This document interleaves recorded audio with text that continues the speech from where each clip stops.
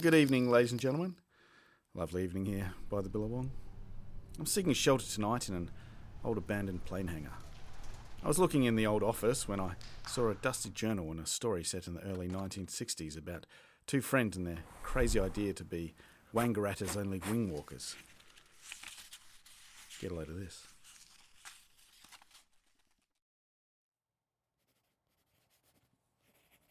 Diary entry, 16th of February 1961. The past 2 weeks have been the most exciting times of my life. So exciting I decided to put them down in diary form so I can remember them when I'm an old man.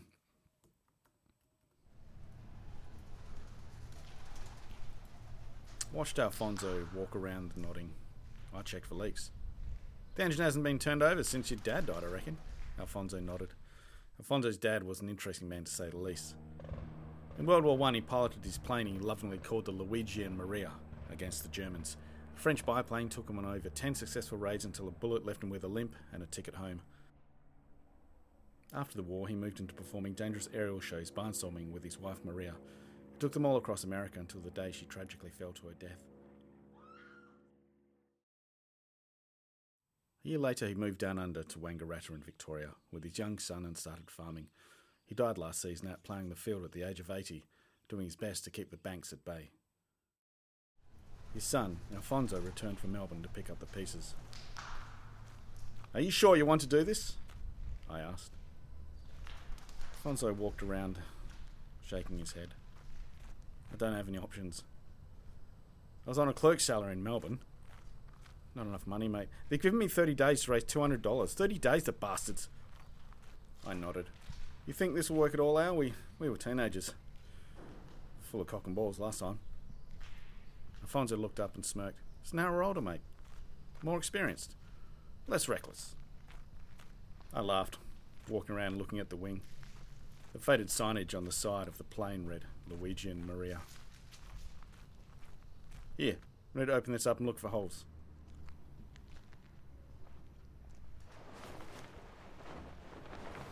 I started to pull the chute out and looked it up and down. "Mate, we need to get a new one." Alfonso turned around and spattered. "Where am I going to get a parachute from? Out here? The farming supply shop? I don't have that kind of money. I can barely afford to put fuel in the tractor."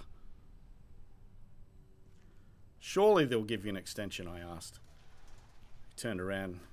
"The fucking vultures won't. They wanted the land for the next suburb development. They've got it all planned out." "I know, mate, I know," I said, patting him on the back. "Don't get upset, okay, Al? We'll give it a go, okay, mate?" I climb in the cockpit, check the older instruments.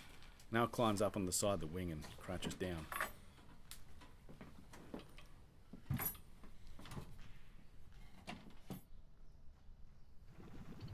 He turns to me and says, "We'll just take her out for a quick spin, nothing too high. Go around the dam if it gets too hairy and I'll jump in the water, okay?" "What about me?" I asked. "You got the parachute," he smirked.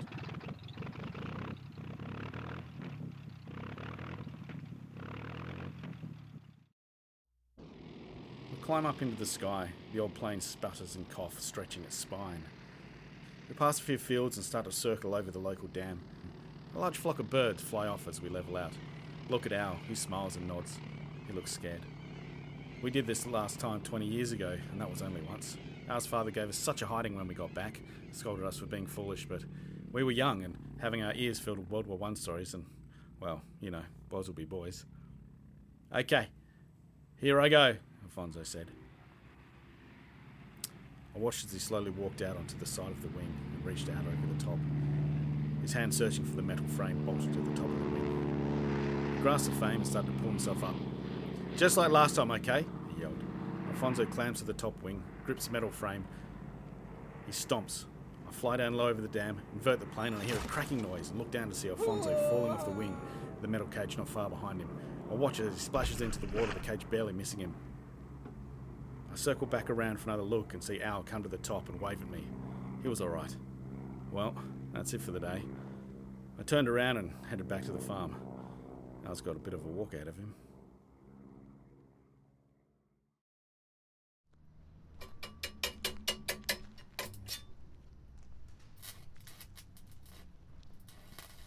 I returned a day later to see Alfonso with the skin pulled back off the top wing. "Rust!"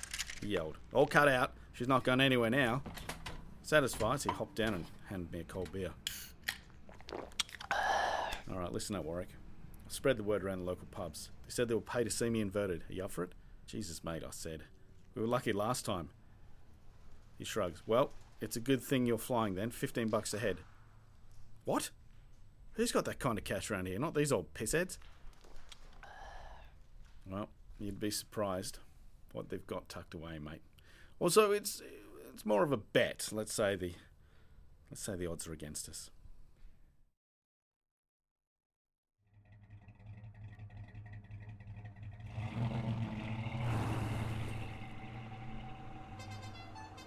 Monday came and the guests turned up to a solitary field on the outskirts of Wangaratta. But soon more turned up and then more. By mid-morning, a large crowd had gathered for the show. The word was out from Wangaratta to Albury. The gossip had spread from fence to fence, from pub to pub. The word was out about these crazy bastards trying to save the farm. Beer in hands, barbecues burning, we waited. Well, we didn't have to wait long. Over the mountain range they came. Alfonso strapped to the cage with a bright white suit with a long white scarf flapping in the wind. His aviator cap and goggles got a roar from the crowd. I pulled on the stick and flew the Luigi straight up. Alfonso gripped onto the frame tightly as I drove higher and higher. Luigi sputtered and stalled. She fell. I clicked over the engine once. I clicked over the engine twice and she came to life. The plane soared so low over the guests, some of the men and women had to dive for safety.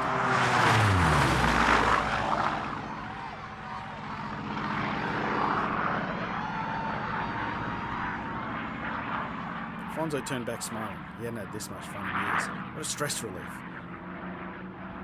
Then, he stomped on the wing twice. That was the signal. This was the time. Time to give them the show. Give them what they paid for.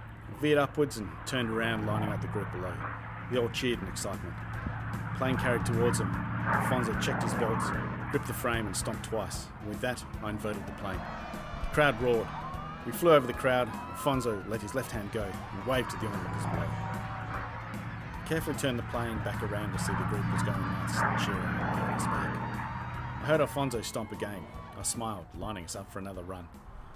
We both smiled brawly as we sailed past again. If only Al's dad could see us now. The remainder of the show was a complete success. I landed the plane down on the field and was greeted by men and onlookers with handshakes and slaps on the back. We did it. We saved Al's farm.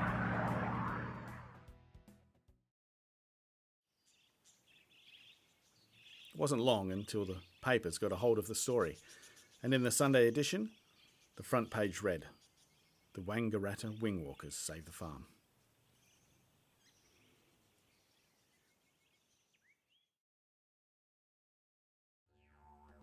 Hi, and thanks for listening to this week's episode entitled The Wangaratta Wingwalkers.